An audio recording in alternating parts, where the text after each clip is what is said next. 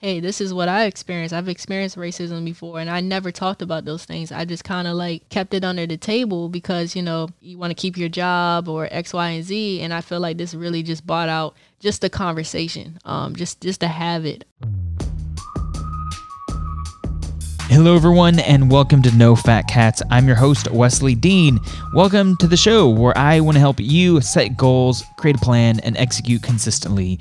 And I know there's a lot going on right now. There's so much you could be doing when it comes to content, video, podcast, content on social media, that it can sometimes be overwhelming. But the more you can create a plan, the easier it is to set goals and be consistent on a regular basis. This podcast was a first for me because I've wanted to go live, and I've been, itching to do that just for a while, but I've just kind of held back. If it's a little daunting at times, but I decided, it is time to just start going live. And guess what? With this podcast, I finally went live. I pulled up IGTV and went live that way, where I was invited Tay on for the interview, and so we just had the full conversation live, going directly to IGTV, and I went live to YouTube. And were there some issues with sound and sorting kinks out? Yes, there definitely were. I didn't have my audio set right for the first part of it. Yeah, and so just there wasn't audio for the first part of the YouTube version. But you know what? That's okay, because the biggest part, how do you get better at going live, at producing content, is just regularly produce content and go live. And so it was a great learning opportunity for me, and with a great conversation with Tay Brown. It's also marked one of the first podcast I've done in person since the start of COVID, and was able to do that, and thanks to a co-working space in Alexandria called The Loop that has a podcast studio. We have a little nice wall between us, so we were able to be socially distanced, and you can see that photo on my Instagram, going on the page for this podcast at No Fat Cats episode /40. And it was a great time. Tay has been producing her own talk show. She's a basketball player, and so we dove into what it was like for her to just create her content for herself, where she's interviewing basketball players, and what that process has been like for her, just her desire, her wanting to do that. And we also dive into conversations about race. And in the aftermath of everything that has happened with George Floyd, everyone expects people to be saying something. As just we look at, companies, brands, there's that expectation that you are going to say something. And I know at times I haven't spoken up as much because I've, haven't known exactly what I needed to say or what I should be saying. But right now, being silent about these topics is almost worse than not saying anything.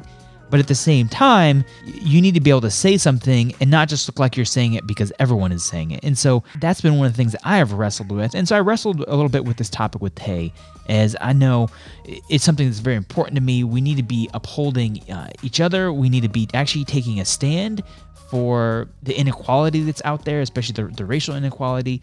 And we really need to be approaching these issues and having great conversations with people about them in a way that is uplifting and recognizes the injustice that's been done. And I just loved getting Tay's feedback, her thoughts, impressions, her ideas, as I know all of us need to be exploring these topics more and diving in and having meaningful conversations with other people, with our friends about it, and exploring these topics a little more in depth as we really learn how to deal with some of the issues, especially in the U.S., the racial issues that have really been dividing us as a nation. Without further ado, here's my conversation with Tay Brown. Tay, welcome to the podcast show. Thanks so much for being on it. This is first time for me going live, doing the podcast, going on IGTV and YouTube. So thanks for being a groundbreaker with me. No, thank you for having me. This is awesome. I just knew that, you of all people would be a great person to try doing this. I know you've been doing a lot of stuff yourself in terms of your show. Mm-hmm. And honestly, you've been kind of encouragement to me, because I know we kind of first met, you made the introduction. Yeah. And then I just saw you're putting out stuff, and I was like, look, there's Tay, putting stuff out there. There's no reason why I shouldn't be putting stuff out there as well. Oh, I appreciate that. But for those who don't know about your show, tell me a little bit about yourself. Yeah. What do you do in terms of background? How do you get into media and putting out content? Yeah. So a little bit about my background. I'm from Bowie, Maryland. I've been playing basketball since I was 6 years old. So that's been a big passion of me, and pretty much my story. But when I got older, I started to dabble in doing camera stuff in high school. So I was the sports director for our morning talk show. That's great. And that's when I realized sorry, that's when I realized I was like, yeah, like I like video. I like telling stories. I like interviewing people. So then when I got to college, I was like, you know what? I play basketball, but I really want to get serious and I really want to study film.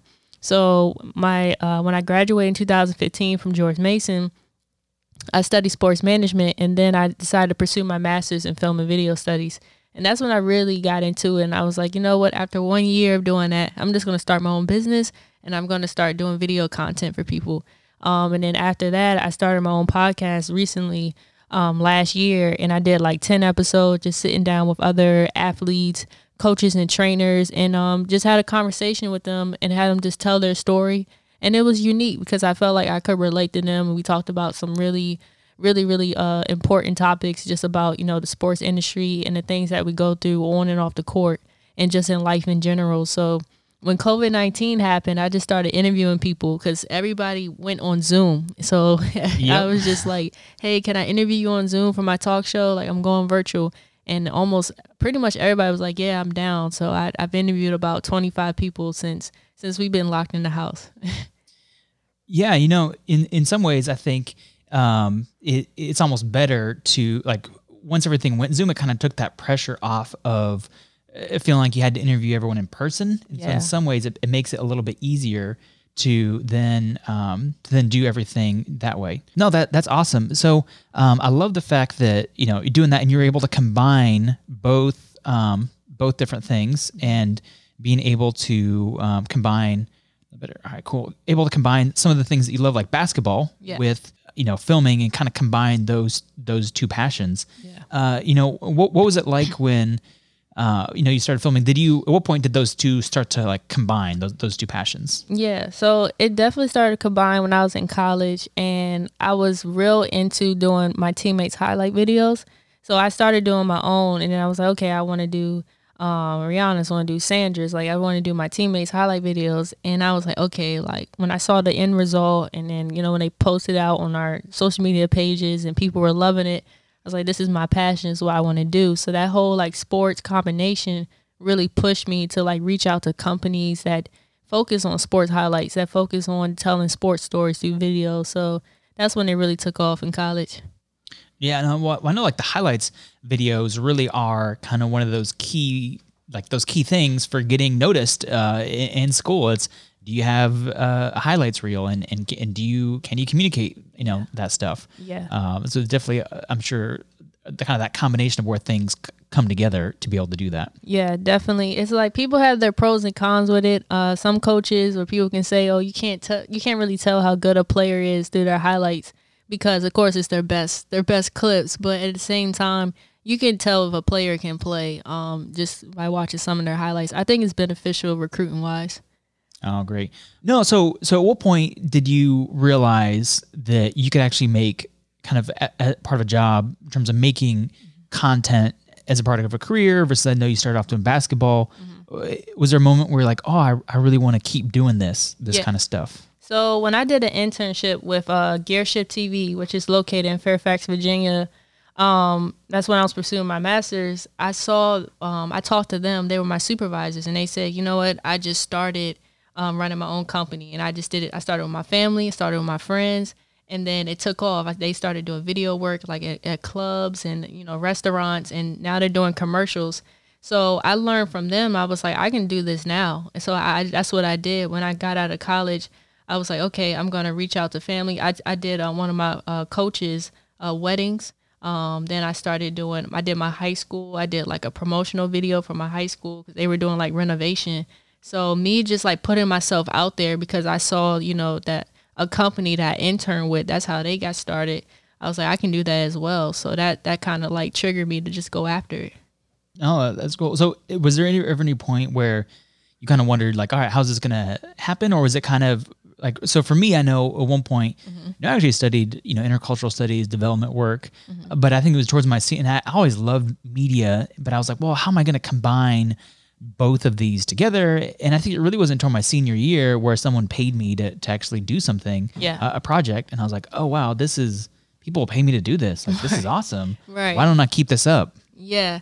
No, definitely. I think I started working for a newspaper called the Sentinel newspaper for about 2 years. And that was like the complete putting together sports and video together. So they had a shooter, and he would go out to the games, to the high school games, and he would shoot the games. And then they would send me the footage, and I would edit it, and I'll put together like a highlight video. So that was like perfect, ideal job. Like that's exactly what I wanted to do. And that just pushed me to do more, though. I kind of like now I'm at a point where I don't want to settle with just sports, because there's just so much. A lot of people need video editors. A lot of people need video content. So I think I'm at that point right now. But starting off, that was like my dream job, just doing highlight videos. That's great. So I am curious too. Once you started developing more like, Talks with Tay, what was that process of approaching people, of getting them to be on the show? Yeah. Did it just kind of a natural, like, hey, let's sit down and do an interview, or, and why did you decide to do that too? I'm curious too, what was that driving force that was like, what was your goal behind doing that content? Right. That's a great question. So when I got back from overseas, because I was playing in Australia and I came back home, I was like, you know what? I want to start to brand myself. Like I want to talk about my story, what I've done. And it's weird because I was talking to one of my mentors, and she was like, why don't you just, interview people, just sit down and have a conversation with them. And I was like, okay, like, because I was just going back and forth, like, how am I, you're trying to figure out how you're going to make this content, how you're going to push it out. So I just decided just to do it, like just sit down and talk to someone that, that I knew that had like a similar story or that I could relate to. So the first person I messaged was my former, I say former classmate, or someone I went to high school with, was Brandon Coleman. And Brandon Coleman we went to Bishop McNamara High School, and then he went to Rutgers and he played in the NFL.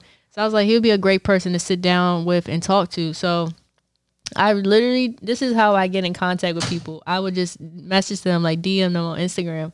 And I'd be like, hey, like, I'm doing a talk show about pro athletes or about sports. Would you mind, would you like to be interviewed? It's real informal, nothing serious. And 9 times out of 10, everybody says yes. So it got to a point where I was just hitting people up. Everybody was saying yes. And I was like, now I got to because it takes a lot of work with the production, the setup, the editing. So I had to like pick, be more selective. So I had to cut it to like 10 professional, well shot, edited videos. So, yeah. Okay. So I'm curious too, on that end, what has been your goal? Has it been, hey, everything needs to be well produced, well polished, or have you kind of just gone for like, I just need to keep cranking stuff out? Like where have you fallen in that balance? So at first I was like, it has to look perfect. It has to be well done, well produced, well shot, and the editing has to be just right. And that paid off because my show actually got aired on UDC TV station, was the University of District Columbia. So they aired it on their show. But when COVID-19 happened, I was like, we're stuck. Like we can't do in-person interviews. So I can't just stop, because I was out and about. I was taking my camera, I was doing interviews, and I was, making the best. But when that happened, I was like, well, everybody's on Zoom, that's more, I felt like it was more personal conversation. People were more comfortable. So it just worked out, and I was able to produce way more episodes than the whole, setup production. But I think I'm kind of getting away with, having that perfect look and everything just look super, super perfect and just make content. I think it's necessary at times. Like, of course, if you're doing a short film, a documentary, or if you just want to have your podcast looking really nice and really clean cut, I think that's great. But the more content, I'm like, the more content, the better now for me. No, because I think in some ways it is almost just a matter of, you really need to just keep putting stuff out there. So that way, that when people like to see it, they're more likely to show up more often. Yeah.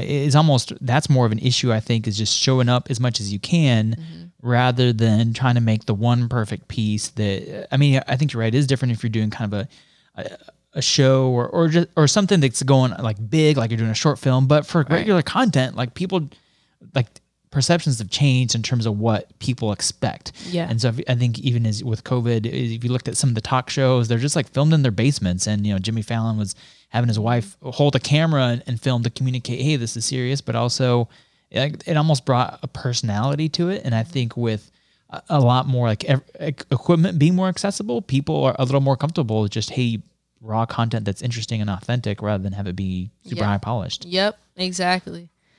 Yeah, I definitely agree. I think and that was the beauty of it. I got more interaction and more engagement, I noticed, on my social media with the Zoom interviews versus the well polished well set up production interviews. People were like, "Oh, I love it. It looks great. I love what you're doing," but more people felt comfortable like messaging or commenting on the post. So that was cool.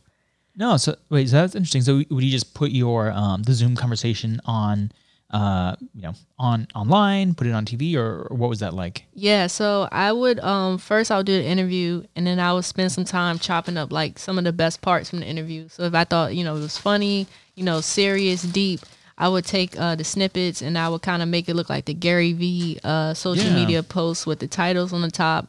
And then that would kind of like get their attention. Like, okay, if we're talking about, just an example, say we were talking about like chicken or something. Like if it was a joke, I will put it at the top. So then that's what drew people's attention.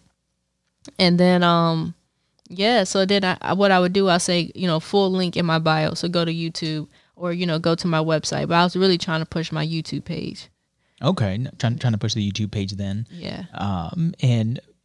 And so too, with the Zooms, you did notice a difference in engagement? Was it more of engagement on social media, on YouTube, or what did you like post the full the links to on YouTube, or just kind of short snippets? Yeah, so I saw more engagement on Instagram because of the short snippets. I think people really like that, and then they instantly would say, I can relate to this. Like, thank you for sharing this. This is real. That was more the feedback I was getting. And a lot of people went to watch the full interview, if they felt like they could relate or if it was interesting enough. And for the Zoom, I felt like it was just at that time, if that moment of our life when we were really stuck in the house, I think people were really looking forward to that human interaction. So I think it was just like people appreciated just somebody wanted to sit down and talk to them. Okay. Yeah. No, that's cool. And I think too, you're right that people just appreciate that in-person interaction, and that's what makes it work.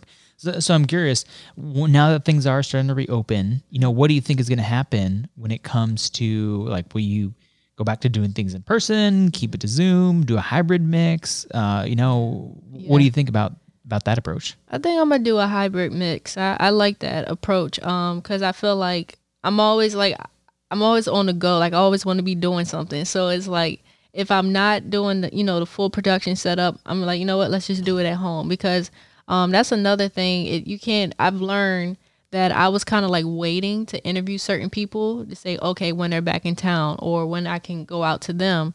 And it's like, you can just do it virtually now. I mean, we've seen that with ESPN, Saturday Night Live. Like, it's like if ESPN can interview people virtually, then I probably can, right? Right. And it's like you see it on the news, and I feel like I created this more news approach because that's when I started using this news like lower third because I was like, I got tired of watching COVID-19 news, to be honest, and I just felt like it was kind of like bringing people down and stuff. So I was like, I'm going to take my content and make it more positive.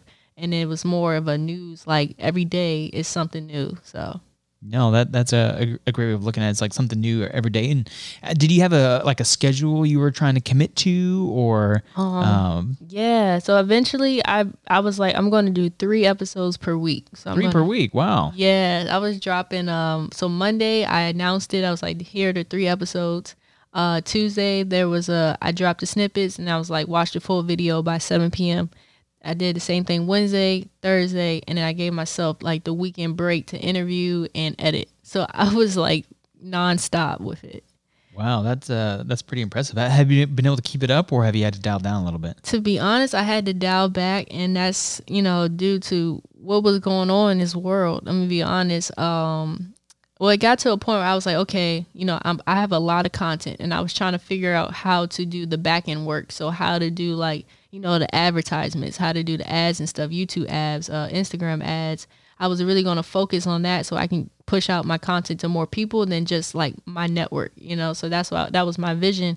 And then when the whole George Floyd thing happened, and we saw that, on national TV, it really did hit me. Like it hit me to a point where I was like, I've never seen that before live. Like, you read about, our history and, slavery and stuff like that, and police brutality, and, it goes way back deep. So when we all saw that, when the whole world saw that, I think it just hit us all at once in a very deep way.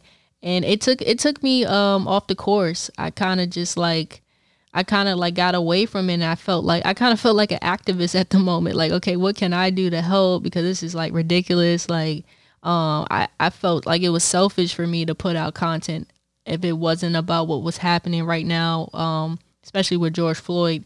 So I've kind of gotten away from it. But I created, I always had my Thursday night talks. I have something called a generational talk, which includes like boomers, Gen X, millennials, and Gen Zs, the 4 generations. And before, we were just talking about what our differences, what made us different, what made us similar, how can we learn from each other. And then when that happened, I changed the topic, and I was like, you know what? Let's talk about what's going on in the world, and, how we can make a change, how we can make a difference. So every Thursday night, for the most part, I've been doing that. And that has led me to start my own, I started my own t-shirts design, t-shirt clothing line. And I decided to donate to an organization called When We All Vote and Fair Vote, because I felt like that was our solution with our conversation. So yeah, I've had this big shift because of all that going on. Yeah, because it really was. I think in some ways it made it tough for anyone to talk about anything else during the time. Yeah. With George Floyd, and I think it also reached the point where people felt that like you kind of had to take a stance and address things. Mm-hmm. In a certain way, because you couldn't just be silent and not talk about it. But I think a lot of people struggle a little bit with like, how do you approach things? How do you deal with it? For example, how do I, as a white male, talk about some of this stuff going on? Yeah. And make sure I like contribute to the conversation, in a way that's like good, in a way that's helpful. Mm-hmm. What are your thoughts on perspectives? Like, what have you seen that you felt was helpful? Mm-hmm. And what have you seen that's not helpful? Because I know sometimes too, if you don't have you might have good intentions, but if you're not careful, mm-hmm. it can backfire, and you can come across looking very insensitive. Yeah. Do you have any tips for people that things have done right, and then things where people can improve? Yeah.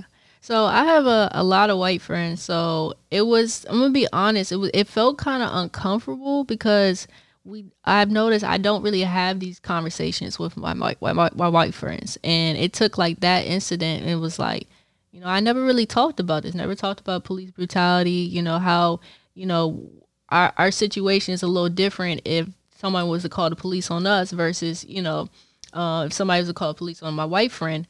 But I appreciated just the messages like, hey, I'm so sorry. I don't know what to do. How can I help? Let me know if there's anything I can do. I can help.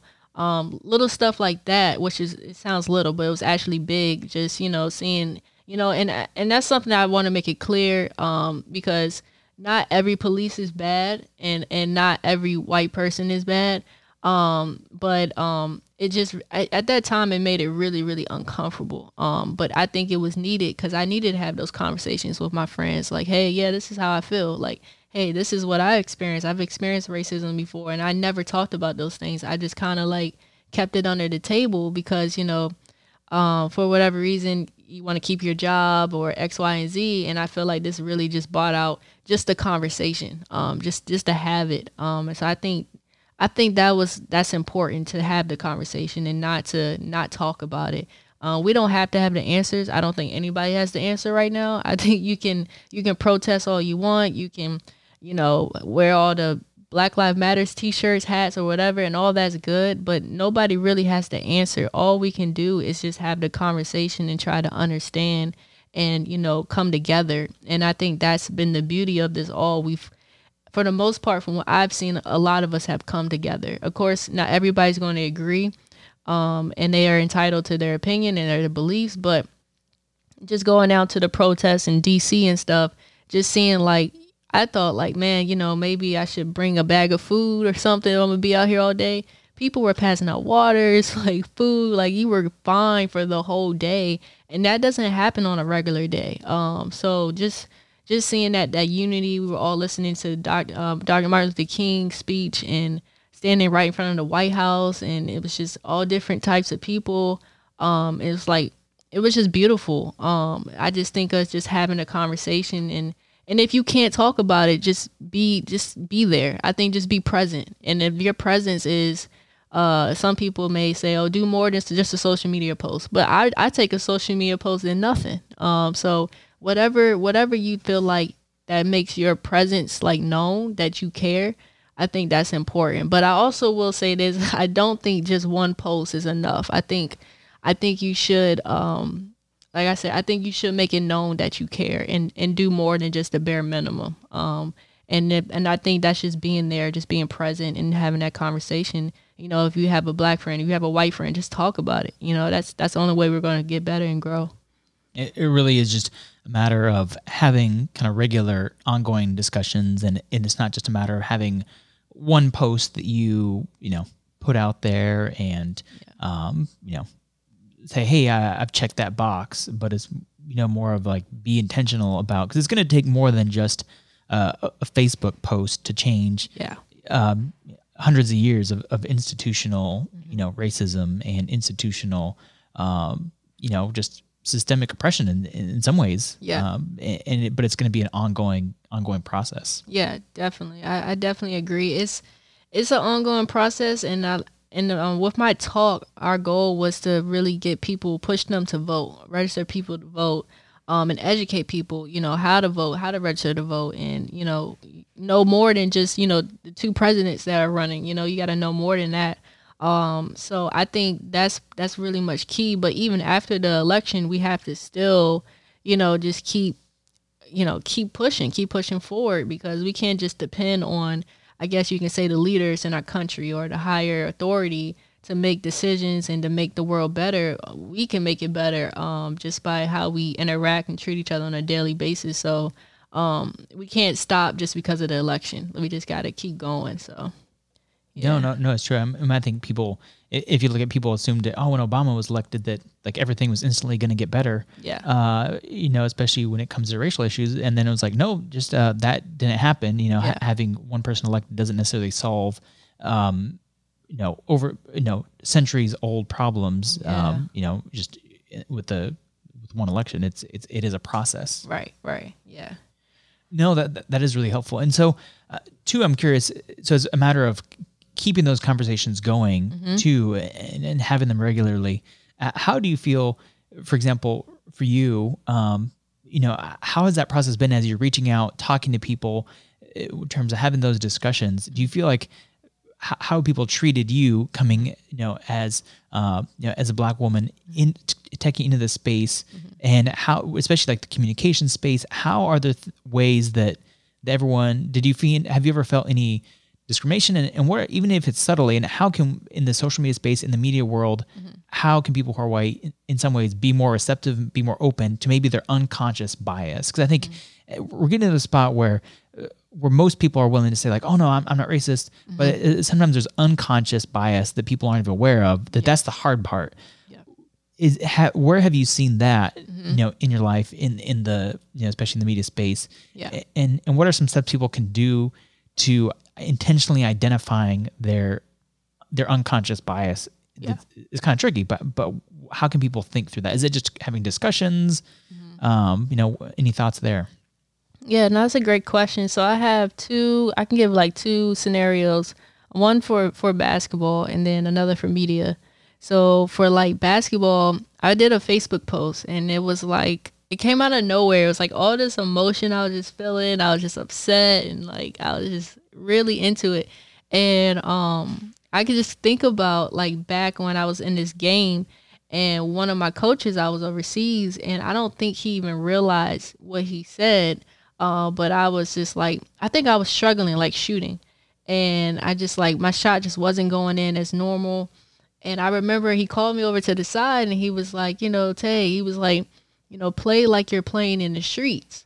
And I just like, I couldn't like really process it, because I was like, wait, what? Like, I'm not even from the streets. Like, I'm from Bowie, Maryland. Like, like I don't understand. But in my head, like I couldn't get it out. Like I just had to keep playing. But it was stuff like that really hit me at that moment. Like, it's just like, I don't know, this thought of, I felt like, Black people are like from the hood, from the streets, or like, grown up in poverty. And it's like, that's not for all case for Black people. And so yeah, that's kind of like an unbiased thing. I think like just this, I don't know if it's like seeing it in movies and stuff, seeing it on TV, that's how we're like projected. But I felt like, yeah, that really was a scenario. But for the media, to be honest, I haven't really experienced any like discrimination or like any racism with media. I can only say like I did play-by-play commentating. And I know there's like this bias thing, like Black people usually are like the color commentators, and white people are usually like the play-by-play. But besides that, I really haven't been discriminated with media. I just feel like it's more of a free world type thing. Like you can pretty much do whatever you want to do. I don't really see any I guess like any bias or racism with that. I personally haven't experienced. I think we all have the opportunity to do what we want with media, whatever that is you want to do. And if people can relate and they like your content and it's real and authentic, I think people will gravitate to it. So I don't really see any I guess like any okay, yeah, anything with it. No, well, I mean, that is really helpful to hear. And I guess that is a positive note, at least, that on your end, you feel that you have been able to have the space to be able to produce some of the stuff that you want, to have some of the conversations, and that it does feel like it is opening more. Because, I mean, I think there's that mixture of acknowledging the progress we've made so far with the work that we need to do. And so it kind of sounds like, at least in your respect, a lot of good progress is being made, at least in that regard, in that space. And obviously we need to keep moving forward, keep producing stuff, keep breaking boundaries, keep building bridges. But it's not all bad, but there's still plenty of work that needs to be done still. Yeah, definitely. I think just what we can do with our media platform, especially if we have a good, like a big following and stuff, you can talk about these things, that was one thing that was frustrating me. Cause I was watching Gary Vee. He's I look up to him. I like his content and stuff. And I was like a little disappointed because I was like, he's posting about how to be a great marketing person and, how to do this during like, the George Floyd thing. But then I saw he made this shift. And he started talking about like, racism and how we can do better and stuff like that. And I just appreciate that, just using your platform to talk about these things, because it's sad. But honestly, I don't think George Floyd his family would have had justice, or I know they're still working on Breonna Taylor and etc. Ahmaud. If it wasn't for social media right now, if it wasn't for video, I mean, that's saving the world right now. Like, it's crazy. And some people are like, oh yeah, that was wrong. Like, because we got that on video and 1,000 people reposted it, or 1 million people reposted it. Yep. So that's against the law. No, that is a really interesting point, in that in this specific time, it is social media that is almost in some ways contributing more towards, some of the activism than any other force before. Because now all of a sudden it isn't just, was it captured on camera? It was, now everyone knows about it. And now, people in Minnesota are getting pressured from around the world to do something that, even just 10, not 10, but like 15 years, 20 years ago, when not everyone had smartphones, wouldn't have been captured and wouldn't have been posted. Exactly. And that's frustrating, because it makes you question people's like real care for the situation.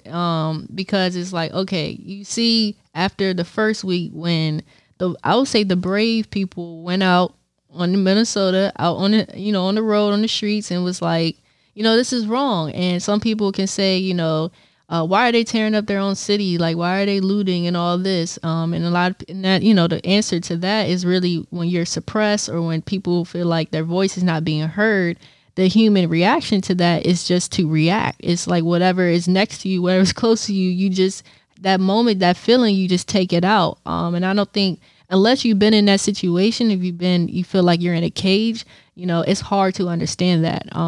But there's no excuse. I mean, just seeing that on TV just kind of justifies why people were acting like that the first week. But after the first week, I'll say the second week, the third week, you start to see that it became a trend. So here comes all the, I guess, the people that have, a lot of money, or celebrities, etc. and they kind of come in and they show their face. And I'm not saying that they're doing it as a trend, but you don't know if they're doing it because it's popular, or, you know, they're trying to save face, they're trying to save their job, their career, or if they really actually care. So right now, I feel like I kind of had to take a break from the news and social media, because I'm like, I don't even know anymore. Like, I don't know what is real, who really cares. Now it just seems like a I don't know, like a brand. Like everybody's just on this Black Lives Matter brand, and yeah, it's kind of hard to tell right now. Yeah, no. So I think it's almost like it's hard to tell. Are people actually being authentic about it, or are they just realizing that now everyone has to do something about it, or else you seem very, you know, like just out of touch with reality. And so I guess the real test isn't going to be, did someone post something, but is what are they actually doing to make a difference and to impact change? Yeah, definitely. I definitely agree. And I think the ones that are still protesting till this day, not letting up, and peacefully, of course, those are, I give props to those people, because it takes a lot. This is a lot on the mental, a lot mentally, physically, spiritually, to put yourself out there. So that I give a lot of props to those people. No, sounds good. Well, thanks so much, Tay, for being on the podcast. You know, so I just want to, if people want to follow everything you're doing, where can they find you? Yeah, so you can follow me on Instagram at taybrown31. You can also go to my YouTube page at TaylorBrown31. And my website is TaylorBrown31.com. Fantastic. And I'll make sure I have those in the show notes or the description. So just, yeah, thanks so much for being on the podcast. And thanks so much for recording this IGTV and YouTube Live. So first for me, and thanks for doing that. And for those listening on the podcast, you can go back and watch the video. No, working out a few bugs in the audio where I think the YouTube live stream didn't have audio at first. You know, you just got to do things live. And so I think I want to encourage you guys too, if, you know, you're wanting to produce content, just look for an opportunity, go live, work everything out, because, you know, you're going to mess up, but the best way to get better is just by doing more stuff. So just keep creating content. Yep. I agree. All right. Well, thanks so much for being on the show, Tay. No, thank you. I appreciate it. It's an honor. All right. And that wraps up another episode of No Fat Cats. Thanks for joining in for the conversation with Tay Brown. Let me know if you checked out any of the content online, whether it's the IGTV video, the YouTube video. Let me know if you have any tips or what you'd want to see, if I should keep doing that, if you find having the visual interesting. I know, shoot me an email, wesley@intermotionmedia.com, or also just you can hit me up on Instagram, the podcast being No Fat Cats, at No Fat Cats, and my personal Instagram being at WesleyPD. I'd love to hear what you thought. I just love the conversation with Tay. Just love how she is plugging along, you know, producing content in her space. So she was like, I'm a basketball player. I want to produce content in the area. And she's done that. And she just, you know, continued to be consistent, put stuff out there because she loves doing that. And, you know, that's what I want to encourage you guys. Just be producers. I think it's fine to consume content. You know, I myself do that. But at the same time, make sure that you're not just a consumer and that you're actually taking the time to be creative, creating content, doing it regularly. And, you know, it doesn't really matter if anyone watches it. Produce something for yourself that you just enjoy. And I think that was really my number one goal with the podcast. You know, it wasn't, oh, I want to make money, I want to do this, but it was like, I enjoy podcasting. Let me produce something that I personally will enjoy. I want to enjoy having conversations with people, and let's just do more of that. And, you know, if down the road, after a long down the road, it leads to something, that's great, but let's just produce something that I enjoy doing. And so that's what I encourage you today. Find something you enjoy doing and think through your goals. So in my case, it was really, I want to produce content for me, and I just was going to soak in that season of producing something that I enjoy doing, regardless of whether or not anyone listened to it. Whatever your goals are, I hope you can find something that you enjoy doing, regardless of whether or not there's applause afterwards. And I think that's when you know you're really enjoying something, is when you produce it and you don't care what people say. You just enjoy it for the art. It's an art form, it's creative, and so find something like that you can enjoy doing. Till next week, have a good one.